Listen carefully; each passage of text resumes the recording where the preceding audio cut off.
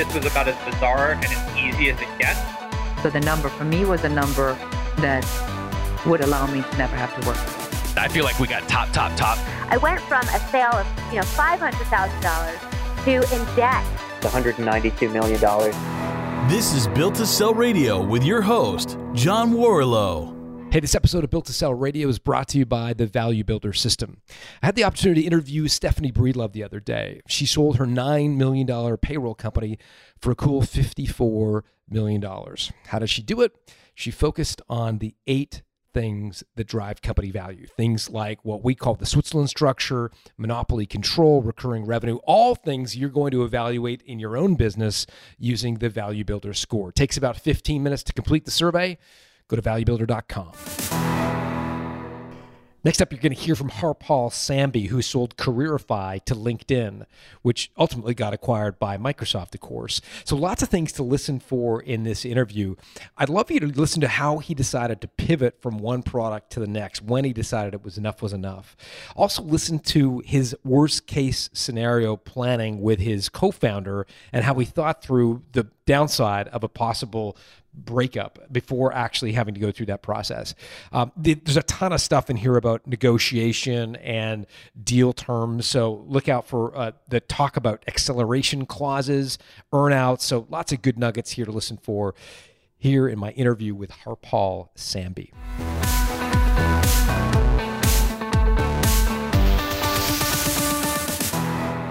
Harpal Sambhi, welcome to Built to Sell Radio.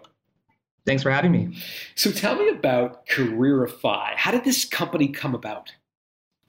Yeah, so it's I started my Careerify in that journey while I was in school. Actually, I was doing post-secondary school and education in electrical engineering up in Canada at a university called Waterloo. And during that time in 2009, as probably we're all familiar with, there was a big recession, one of the big things that was really striking is, though I was at a really great school and my friends and colleagues around me, during college and university, they also had really great opportunities to join the workforce. A lot of the people that I actually went to school or grew up with in my childhood, given that I was born and brought in a poorer area in the city that I was born in, didn't necessarily have the same opportunities, right? They ultimately weren't able to get the grades that they wanted because they were trying to support their family while working and also trying to study at the same time. But they were really as passionate, if not hardworking, than I did. So, for the Careerify, I looked at an opportunity where it's like, in this day and age, in 2009, a lot of people predominantly applied by job boards, which is basically effectively chucking your resume through a black hole.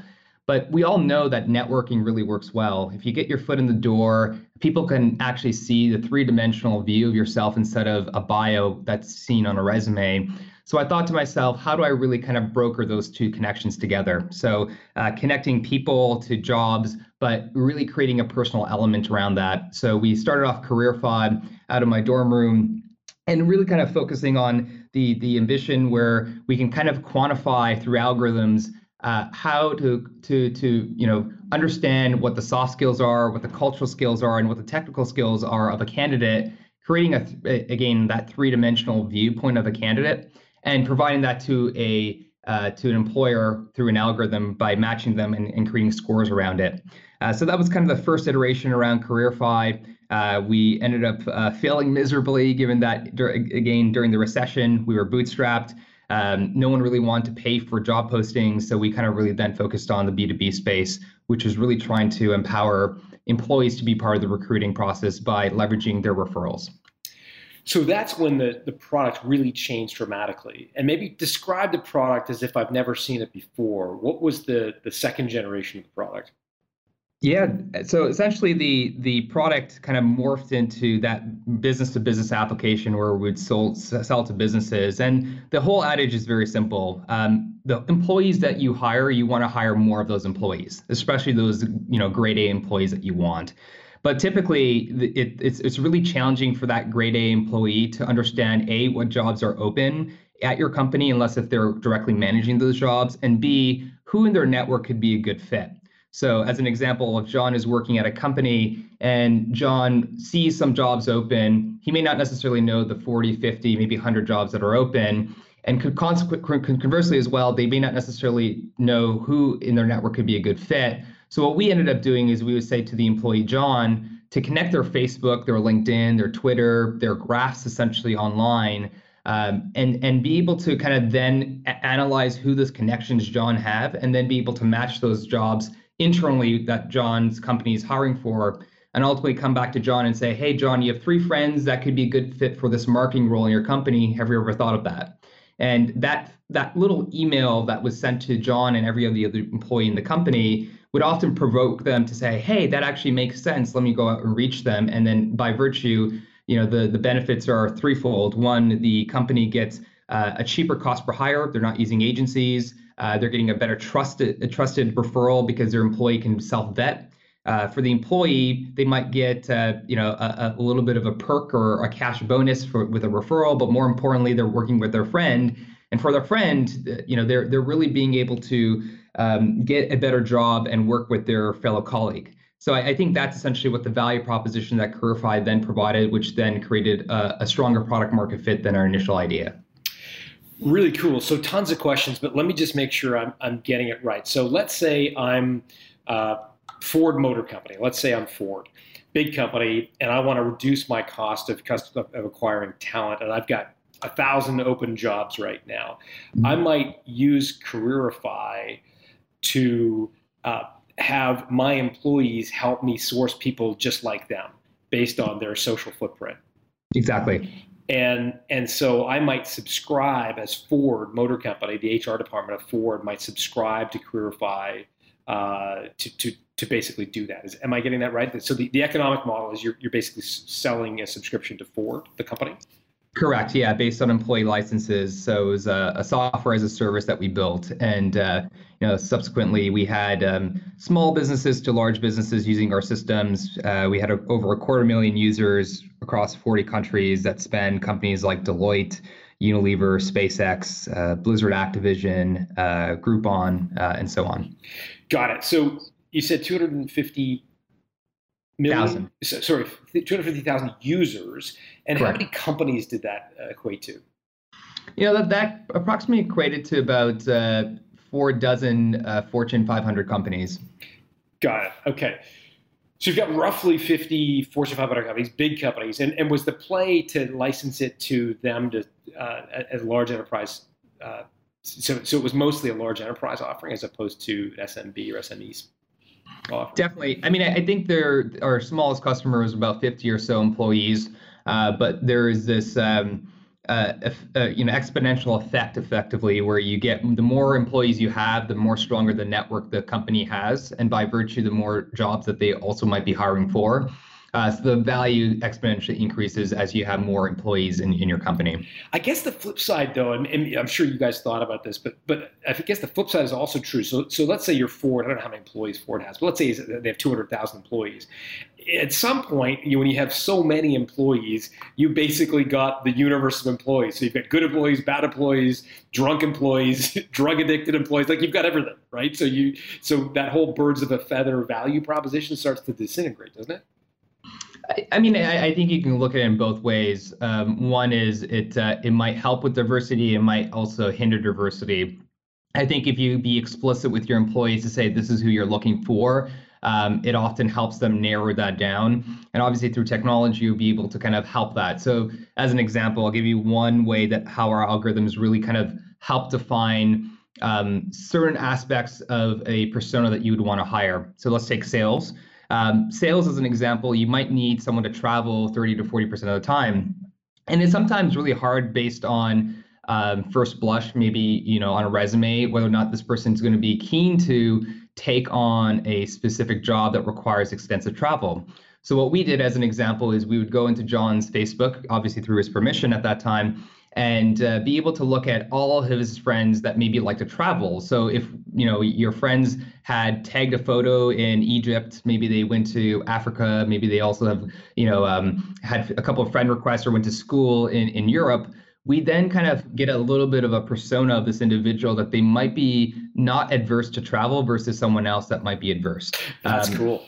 So that's essentially how we would leverage the various algorithms and the social data that people applied and provided on the social networks out there, whether it was Facebook or LinkedIn, to ultimately then come back to John to say, hey, you have a sales job, requires 40% travel. Your friend Brandon and Susan could be a really good fit because they like to travel as well. And oh, by the way, they're in sales with your competitor. So why don't you refer them to this particular job that's open in your company?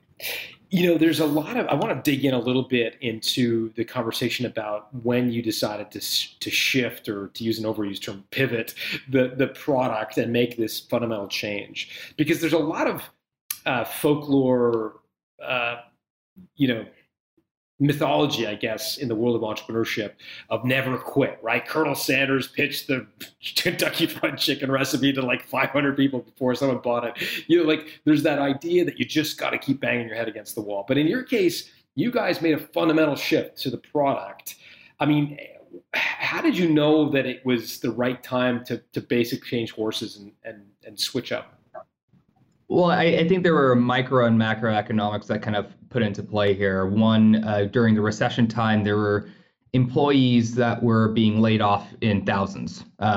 Small businesses were not necessarily hiring, they were downshifting or becoming bankrupt. So it was really prevalent to us that, a marketplace where we would create a job board where we required our customers to pay for jobs where they were ultimately laying off hundreds or thousands of people. It didn't necessarily align properly. And in order to even do something like that, you would then need enough capital to sustain that for multiple number of years in order to kind of get over a recession and then be in a position where people are now, finding all the candidates on your job board, so to speak. So that was kind of like the macroeconomics. And then the microeconomics is really around product market fit. We would talk to our customers and they said, hey, this is great, but there's a company called LinkedIn that has, millions of profiles on their system that's ever updating. What benefits did you have? And we were not necessarily able to quantify that so much so that, they would shift their budgets from like a LinkedIn or a Monster or an Indeed to ultimately to our solution offering as well. So we looked at that. We looked at the fact that we were completely bootstrapped, and in order to kind of monetize, you need to have customers. And if there's no customers knocking on your door, sure, you might have the best chicken recipe out there, but if no one's buying, you got to switch to turkey, right? Or beef. So essentially we had to kind of go down that path, and it was radical. I think at one point we were 8 days before going bankrupt. But we were able to pull it through and then and shift from one segment to the other and be able to then ultimately get product market scale and really drive and create value for our customers. I got to ask, how did you pull it out of the fire with 8 days left to go before bankruptcy?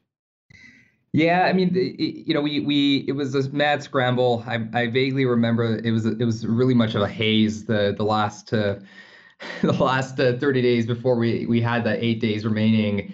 Luckily we had one of our customers really see the value that we were trying to offer in terms of our product that we were trying to deliver, meaning the employee referral software.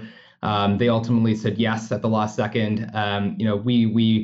I flew down to a whole bunch of customers that were just kicking at the doors, kicking the tires, and ultimately showed a little bit of vulnerability and said, hey, look, if we don't necessarily, pull through, we might not be able to make it. And, that might scare a lot of customers, but there are some people out there that want to believe in you, and they see what they have and they were able to make it happen. Are you at this point doing the selling? Are you the person who got the first 50 large enterprise customers? Yeah, so we are, being bootstrapped, we were extremely lean and we focused a lot on automation. So at the time of our acquisition, which was at 2015, we were actually around 11 people. So extremely small company. We had, again, 250,000 users across 40 countries and revenues in the millions and profits in the millions as well, given that we were bootstrapped and extremely cost effective. So ultimately, if it wasn't engineering, I was doing everything. So I would do product management, I would do quality assurance, I would do sales, I would do customer service. I would do janitorial work, accounting work, anything and everything possible to kind of make it happen until we were at that point where we added our, first big customer that signed a 5-year multi-million-dollar deal. And we're like, great, now we can start to hire some marketers, and then we can hire some other people as well. But yeah, initially, often salespeople or customers really want to hear founders, and they want to hear the vision as well. So I was often brought into a lot of the deals. I was going to ask you that because, I mean, for those of you who don't know Waterloo is like the MIT of Canada. It's full of propeller heads and engineers and super smart people, but not really known for generating a lot of salespeople, right? Like this is not where you would find your charismatic, traditional kind of, if you will, perfect salesperson persona. This is where you're going to find super smart people. But were you a sales guy before going to Waterloo, or did you grow up selling? Like, how did you learn those skills? Yeah, I think it just part luck, but also just really trying to understand who you're trying to sell to. So having empathy and sympathy, I think, is something that I had a keen eye when I was younger. I mean, I remember when I was 5 years old, I wasn't able to, buy Hubba Bubba, the 5-cent piece of gum.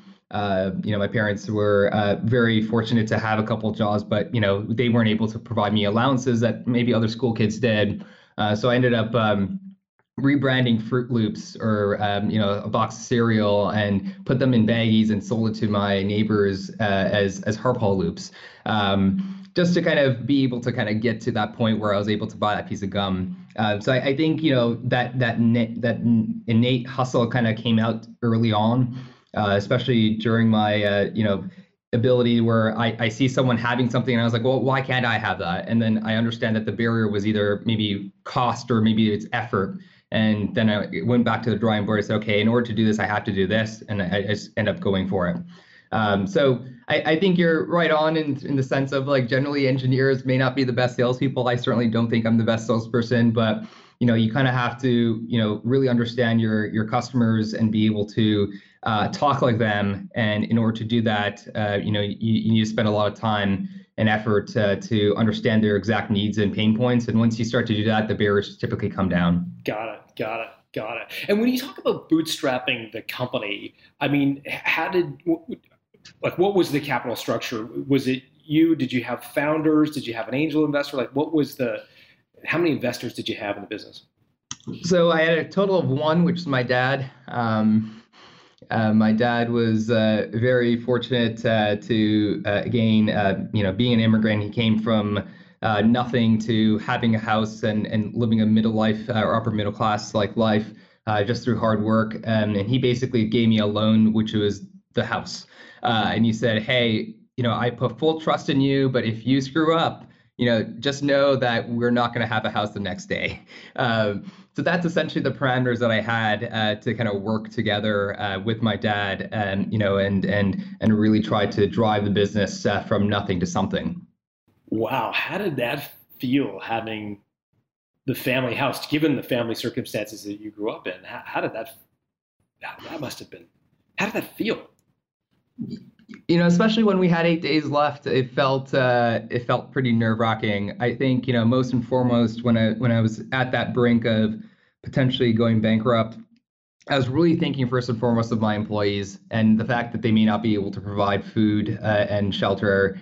And then, I then started to think about my family a little bit, but that gave extra motivation. And not only that, I think, at CareerFi, we were relatively transparent with our employees as well. I told a lot of the key employees that this is happening well before it actually ended up having, key count down the days.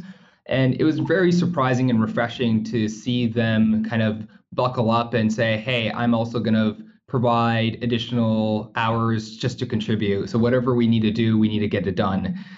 So often during that, when you're faced with adversity, I was very blessed to have a family that still was, with me to the end, just as we were about to hit that tipping point. And conversely as well, just also having really phenomenal employees, phenomenal girlfriend at that time, which is now my wife, just all having a great support structure to ultimately get to that point. But yeah, it was definitely difficult during those times. And Don't recommend any entrepreneurs to go down that path because it is quite honestly a little bit of it really creates a lot of stress and sometimes even depression as well. How did you structure the deal with your dad? I mean, was this a handshake deal? Was it a true loan, meaning here's the money, give it back to me, or was it an equity? Was it a convertible debt? Like, what was the structure? Yeah, it was convertible debt. So no interest outside of an exit itself. So he got friendly terms once we did decide to sell our company. And so, can you describe what, for folks who don't sort of are maybe familiar with convertible debt, what exactly that means? Yeah, so essentially, they would have a discount on the valuation that they put it in for. So let's say my dad provided me with a check of $100,000. He would get, whatever valuation at that time for 75 cents of the dollar instead of the a dollar for dollar, so to speak. So he would gain the appreciation from that from a convertible note point of view. And then at that time when we raised that valuation, anything that we sold afterwards, he would get a little bit of a multiple as well.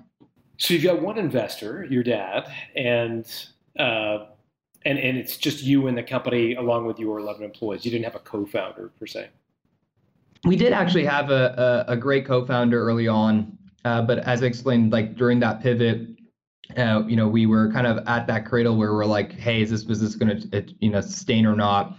We were actually working out of his one-bedroom apartment with 7 of us, so it was really tight-knit employee and family life that we were kind of living there. But I think just generally, he looked at his economic situation and said, hey, I can't even afford rent anymore because I'm taking virtually no salary. We're not making any money. I need to kind of go back and take another job. So we left in phenomenal terms. But that being said, he had to look out for his family respectively. And I said, okay, very much, I'll continue to go on to that process on my own. And it was tough, right? I mean, having no co-founder, sometimes you want to say something or think through things, and you have to kind of, tiptoe your way because you can't sometimes disclose everything to your employees or to your family members or to your entrepreneur network because they may not necessarily understand the full issue at hand. So he left, mm-hmm. The company from a salary perspective. Did he also give up his shares, or did you buy them out, or did he have them right to the end of the acquisition? We ended up buying him out during that time. And how do you decide what to buy him out for? How do you value the company? Yeah, I mean, it's a great thing, and especially given that we were bootstrapped, we had no outside investment. Therefore, we didn't have like a litmus of, hey, this is what our valuation looks like. We mutually kind of came together and to say, okay, this is what the valuation could look like. He had his rationale, I had my rationale, but at the end of the day, we were very much, really strong friends, and we said, okay, this is what we need to do. He understood that at that time I wasn't able to pay him out immediately, so we said, okay, this is what it would look like for year 1, year 2, year 3. If I'm not able to pay you out, you'd continue to increase your value as a quote unquote a loan to us. But eventually we were able to pay him out outright. Got it. And how big a gap between your valuation and his valuation was there when you first sat down? I mean, were you guys on the same page, or were there zeros between the two of you? Yeah, I mean, I think it was pretty straightforward given that we didn't have much revenue at that time.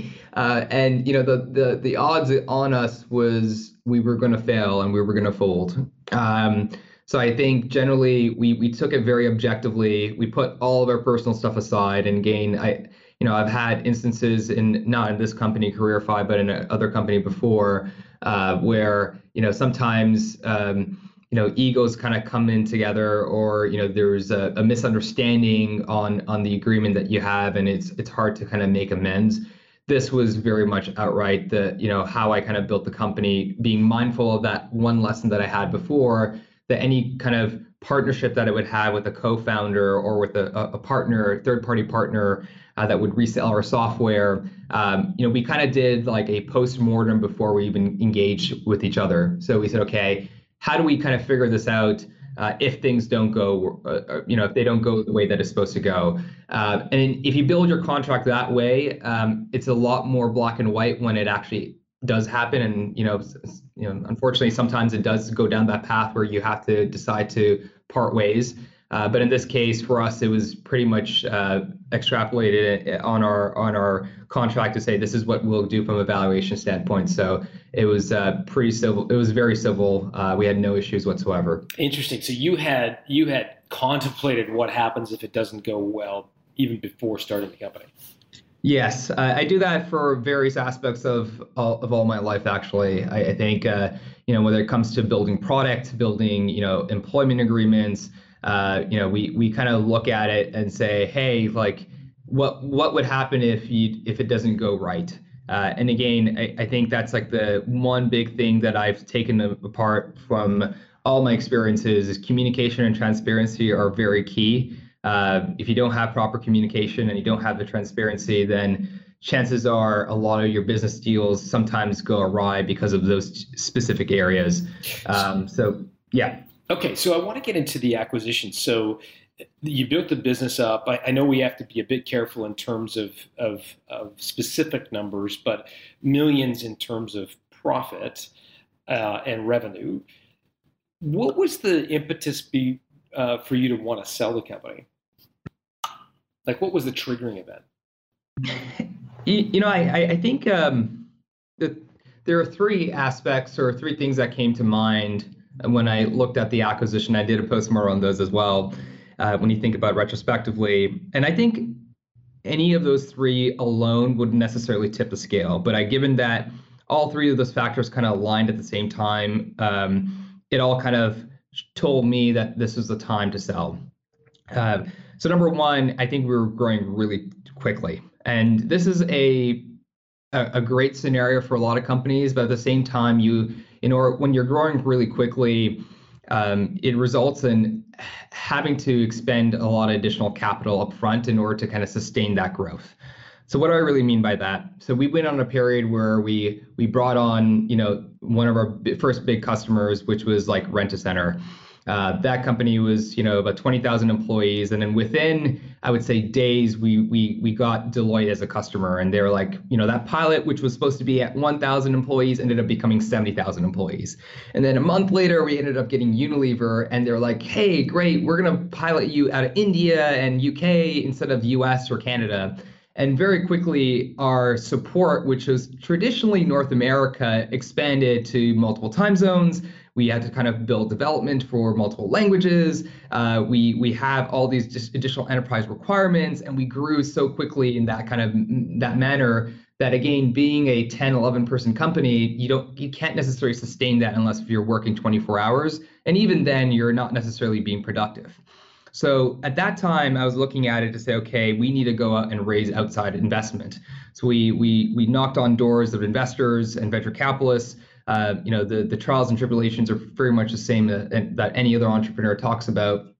We had a lot of interest. We were raising, I think it was like $5 or $6 million at that time in terms of a round. And we got through most of it. And that happened to be where I got introduced to LinkedIn, and one of the individuals there that was an angel investor that sold his company to LinkedIn the year prior to this.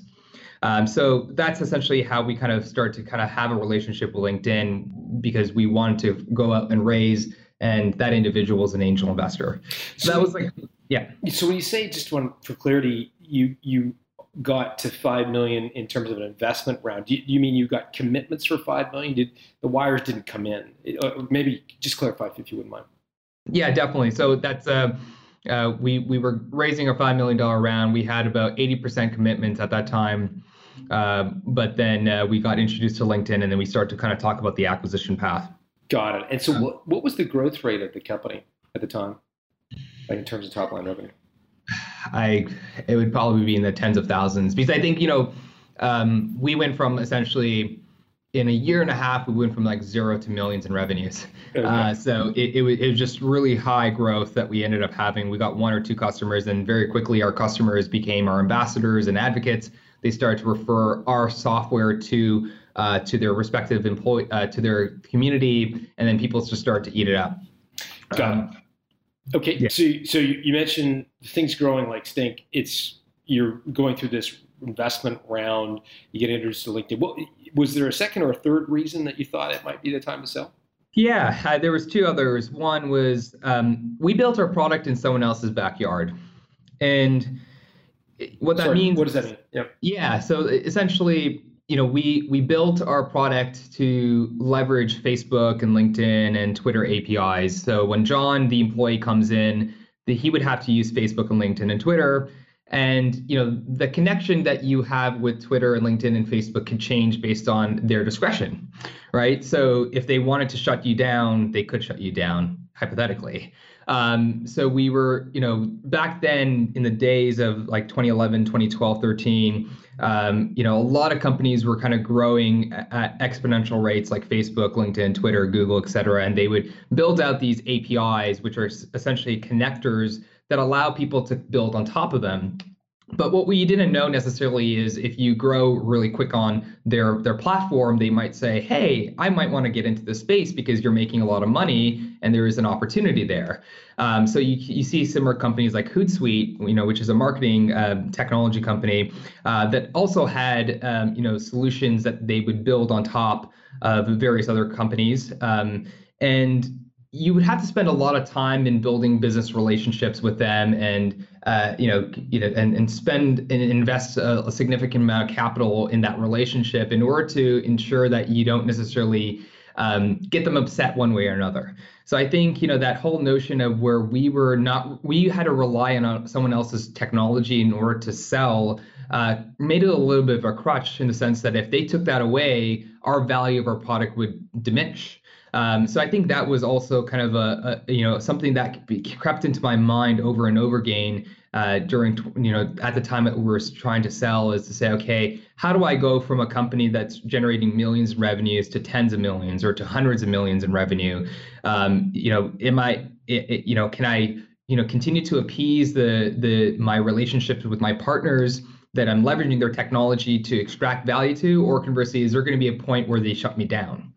And third, the other perfect storm that I would have was I was actually getting married, and I got married 45 days after my acquisition. So, having a 450 person wedding and trying to organize that and start to live with someone and build a life together, I think all three of those things kind of came together where, when I was looking at the opportunity of either A, raising a venture round and building out a sales team, or B, getting an opportunity to join a really great company like LinkedIn, or the four other suitors that provided term sheets to us, it was like pretty black and white, in my opinion, to say, okay, let's go and start writing a new chapter in my life by getting acquired, building a life together, and then at the same time take those lessons learned for another company that may happen in the future. Got it. So you decide to make this decision. You're in conversations with LinkedIn. How did you get the other three term sheets from other companies in addition to LinkedIn? Yeah, it's a great question. I think, the one thing that I spent a lot of time on is to build relationships in the network in my community, right? And it's not necessarily that was looking to sell. It was more from a resale opportunity. So often I would know the heads of business development or corporate development or heads of product at these various technology companies. And I would say, hey, look, you provide value A to your customer. I'm providing value B, and we're not competitive. Is there a way where we can bundle these things together? So by virtue over the years of being in the HR technology space, developing those relationships with those people. So when it came to a time where we ended up getting an offer from LinkedIn, or we're sensing that we had an offer, rather, we ended up really quickly going ahead and saying, hey, head of so-and-so, we're drawing interest. We may not necessarily have this relationship in the future. Are you interested in buying us, or going down that process of becoming more aligned together? So that's essentially how we start to quickly draw together. And we put out feelers, and we ended up having four other companies bid for us. How many feelers did you put out relative to how many of the feelers actually translated into LOIs? I would say close to 10 to 12. So ballpark, you're talking to 12 heads of corporate development, and you got four feelers. So that was the rough conversion rate. Yeah, 5 to 10 to 12. Yeah, so it was like a 40 to 50% conversion rate. Got it. Okay. So how did you ensure, or did you ensure that in sending those emails, you didn't sort of tell the world you were for sale? It's a very delicate situation. I think the best thing for me was really to jump on a call. It's not recorded anywhere. And two, I didn't necessarily position it as a sell. I positioned it as a stronger alignment, as they call it, and I put that in quotes. But I explained the situation to them. I said, look, we're in the process of raising and going through this process. But that being said, we've also realized that we have strong engineering excellence, but we may not necessarily have a sales force. So you have a sales force. Is there a way where we can kind of mutually align together here? And corporate development people are very smart. They know what that means. We also told them that we had outside interest from large players as well. And naturally, that gets people inquisitive one way or another. Did you use the name LinkedIn? No. We were forbidden to obviously bring just with our offer sheets in general are confidential, and they might have non-compete clauses or non-shop clauses, as they call them. So we were very cautious and cognizant of not revealing any names or alluding to a specific name. Got it. So you get the 4 letters of intent. What's the difference in terms of valuation between the low and the high? I would say there was probably about a 20% difference, maybe 30. They got structured different ways, and I think there was a lot of variables that kind of came into play. One could be more upfront cash, one could be more of an earnout or a longer commitment. One could be more promise on vision and autonomy versus integration.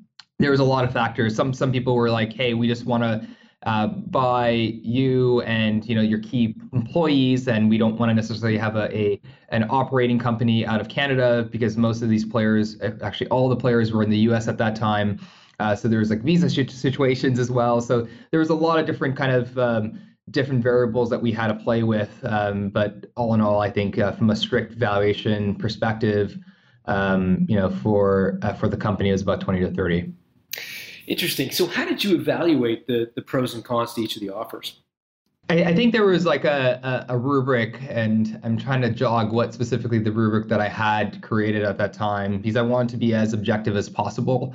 I think naturally when you have multiple suitors, you build certain biases, i.e., you have those relationships that you have in place, and it'd be like, you always think about yourself. It's like, I have really great beers with this guy. It'd be great to continue working with them, right? So I tried to really become objective, and I think valuation was one. I think culture was definitely something that I really pride on. So as we went through that process, I interviewed them more so than they interviewed me on what the culture was. I wanted to ensure that our employees had a phenomenal time. They had phenomenal perks. They had phenomenal ability to grow within the respective companies. So I kind of really probed those opportunities, because naturally your employees are going to look to you in terms of whether this is a success or if this is a failure, or conversely, is this something to be really excited about, that it's almost a no-brainer to move your entire families from one country to the other. So I think that's essentially the another variable that was really key. Autonomy was something that I really looked for as well, because naturally some of us would be in leadership positions to kind of either build a product or build multiple products within the company. So really trying to get a better sense of that, and then just general understanding of company, the specific acquirer. What are their positions look like? What are their cultural values look like and ethics look like, and that also helped with determining whether or not one was better than the other. What were the deal terms that you felt really passionately about? I'm thinking earnout, cash versus stock. What were those? How were you kind of thinking about those? Yeah, I definitely think being a first-time entrepreneur, we indexed a lot more on cash than autonomy. I think. What does that? Sorry, what does that mean? As in, being able to control your destiny and future once you get acquired, right? Because I think naturally everyone thinks about the dollars, but they don't necessarily think about what happens next. And are you, if you do have an earnout, do you have an opportunity to achieve that earnout, right? So I think that's something that, we definitely looked a lot hard on to say, okay, if there was a number in mind where once we got acquired, we would have to fulfill a certain amount of revenue, and we had to rely on a sales force that we didn't know, how is that going to be achievable?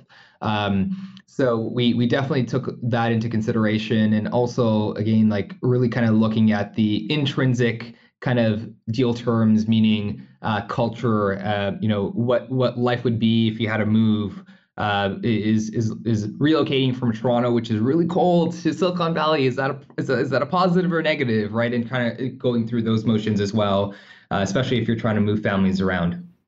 When you talk about earnout, I'd be curious of the 4 letters of intent, and maybe you can't talk specifically about LinkedIn, but perhaps you can talk generally about the 4. What proportion would have been kind of cash, and what proportion would have been earnout? And if it varied by all 4 offers, I think a lot of people would be curious to know, sort of, should they also expect a very heavily weighted earnout deal where 80% of the value is on the come versus the inverse, where they're going to get most of their money up front in cash? Like, were all 4 kind of similar in terms of their cash versus earnout component, or were they all over the map? I think one was out of order, but most of them kind of follow generally what Silicon Valley and tech companies want to do. I mean, I think naturally they want to retain talent, so they're going to be more incentivized to backload a specific term for both the employees and for the company and the key employees there. So you would see more of a proportion where it's going to be, maybe a third 66, or maybe it's like 40-60, front versus back, because they know, again, that this entrepreneur or group of founders or key employees, if you give them all 100% up front, there's virtually very little incentive for them to continue to move forward with that company and to drive a stronger story that they're trying to sell to their customers or shareholders. So I think that definitely kind of was very similar in terms of the backloadedness that we saw. And how long an earnout are these things usually? Yeah, we saw anything from 2 to 4 years. I think again now, like for traditional SaaS companies and in the Valley, you're seeing standard 3 to 4 years. Some companies are going longer now because they realize that certain key talent that can help build is not readily available in a talent pool for recruiting purposes. So when you do buy a company, you want to retain them as much as possible.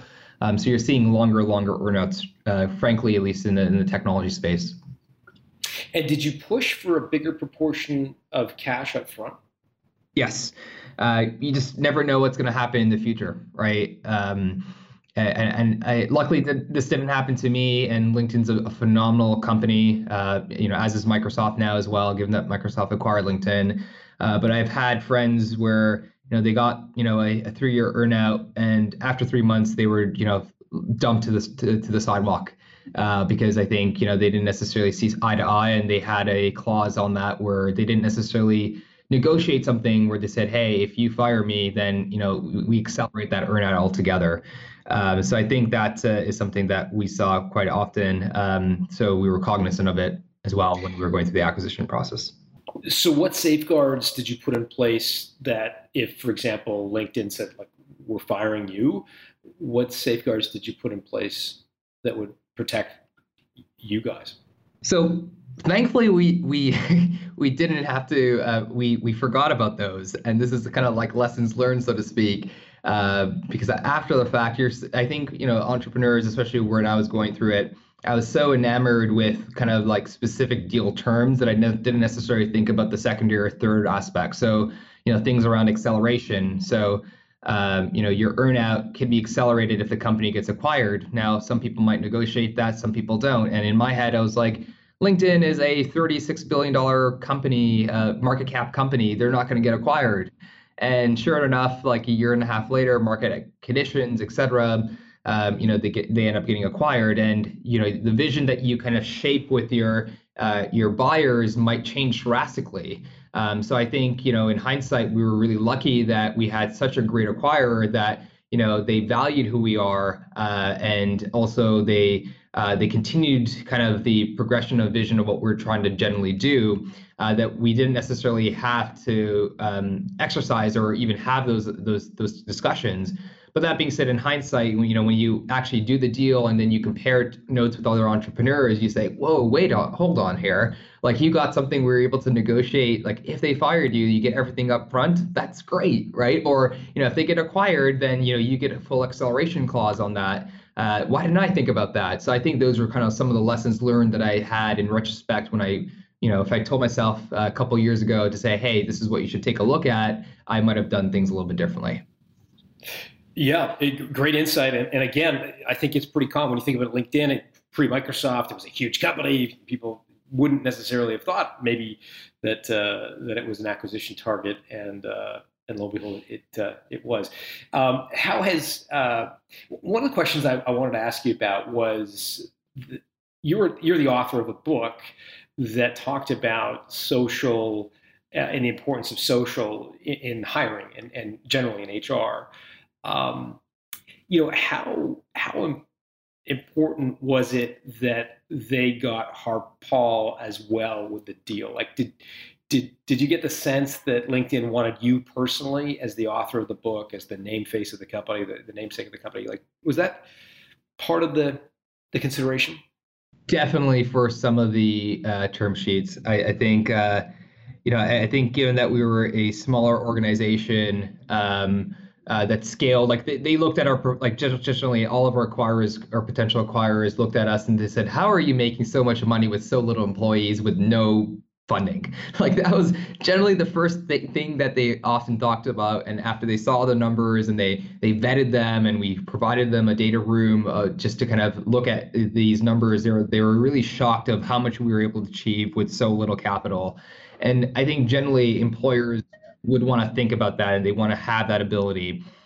So it was definitely maybe not so much the book. I think they definitely saw the book as, hey, we're getting someone, as in the founder, that had thought leadership, that had a strong network that can really have a lot of understanding of who we're trying to sell to. That definitely played into consideration there, but. I think, it was definite that they said they wanted to kind of keep the team together and they want to ensure that we could continue to scale and drive on excellence of engineering and product while, someone else can kind of quote unquote outsource the sales and customer service aspect of it. I'd love to ask you a question just personally, what it was like to go from, in your own words, growing up, not having enough money to buy bubble gum, to all of a sudden having a lot of money. Like, how did that impact you personally? Truthfully, it didn't. I thought it would, and there was times when we signed the deal. I was like, I'm gonna buy a Porsche or Ferrari, and I had those kind of thoughts for a split second, and then I came back to my roots of saying, well, what did my parents teach me? They said to work hard, not to really kind of be humble with what you get and what you receive from the earth, and what people are going to provide to you. So I think it really quickly kind of went from like, hey, I have a lot of money to now like, let's just continue to live the way that you live. I think that in itself helped ground me a lot, and it's helped me significantly when I think about doing angel investment deals. And understanding, who I'm sitting across from. Are they, going to be very, are they going to really kind of quickly expend all their money, or they're going to be frugal and conscious about the dollar? Such that, if I make an investment, they're going to really take care of the company and be mindful of what decisions they're making. So I think in hindsight, I'm still, although I may not be struggling to purchase bubblegum, I'm still very much the same person from where I was when I was 5 years. Harpal, can you describe for me the scene of you telling your dad that you wanted to pay him back? There were a lot of tears, that's for sure. I was extremely grateful for the opportunity that my dad gave complete faith in me and putting his family at risk, right? my mom, myself, my dad, my sisters who were married at that time, he just put complete utter faith in there. And for me to kind of come back, he at first was just like, this is just a little game. He's not going to ask for much, but I kept asking for more and more. And that, $5,000 loan became $50,000, then became $100,000, then became $250,000. And he's just like, I don't have enough money anymore, right? So I think that that day when it came by, he was just so utterly proud of me, and vice versa. I was just so proud to be able to pay him back, and to provide for the family. It just was just a phenomenal moment. How did you do it? They were actually. They didn't really believe me that I was actually getting acquired, because they often thought my dreams were so out of whack and out of tune, right? Like, I would often tell them when they gave me the $5,000 that turned to $50,000, I was like, I'm going to pay you 10x, right? And, I'm going to make millions. And they're like, sure, like keep doing whatever you are trying to do. And, I think when I told them, they didn't really believe it. And then, when I showed the check and the terms, and, I was going through my marriage at that time and planning a wedding, they realized really quickly that I wasn't necessarily involved in some of the key decisions that happened during a wedding time. They knew something was really serious there. So I think, when I did show them that check, there was a lot of happy tears all around, and, they were ultimately so proud of me, and vice versa the other way around. What a great story. And I'm sure you have a lot of people wanting to kind of follow up with you. Is there a place that people can meet with you? I'm assuming you have a LinkedIn profile. Maybe you can let people know what the best way to connect with you is. Yeah, definitely. I think you can definitely find me online. LinkedIn is a phenomenal network, so please continue to use the system. You can connect with me on LinkedIn or Twitter. My handle is hsambhi, HSAMBHI, or feel free to shoot me an email as well. I'm more than happy to answer any questions that you might have as well. Harpal Sambhi, thank you very much for joining us. Thanks for having me, John.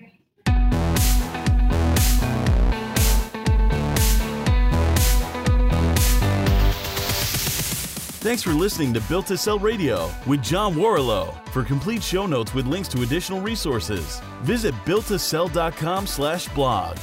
John is the founder of the Value Builder System. To find out how to improve the value of your business by 71%, visit valuebuildersystem.com. John is also the author of Built to Sell, Creating a Business That Can Thrive Without You, and The Automatic Customer, Creating a Subscription Business in Any Industry. Connect with John at facebook.com/builttosell or on Twitter at John Warrillow, WARRILLOW. Thanks for listening.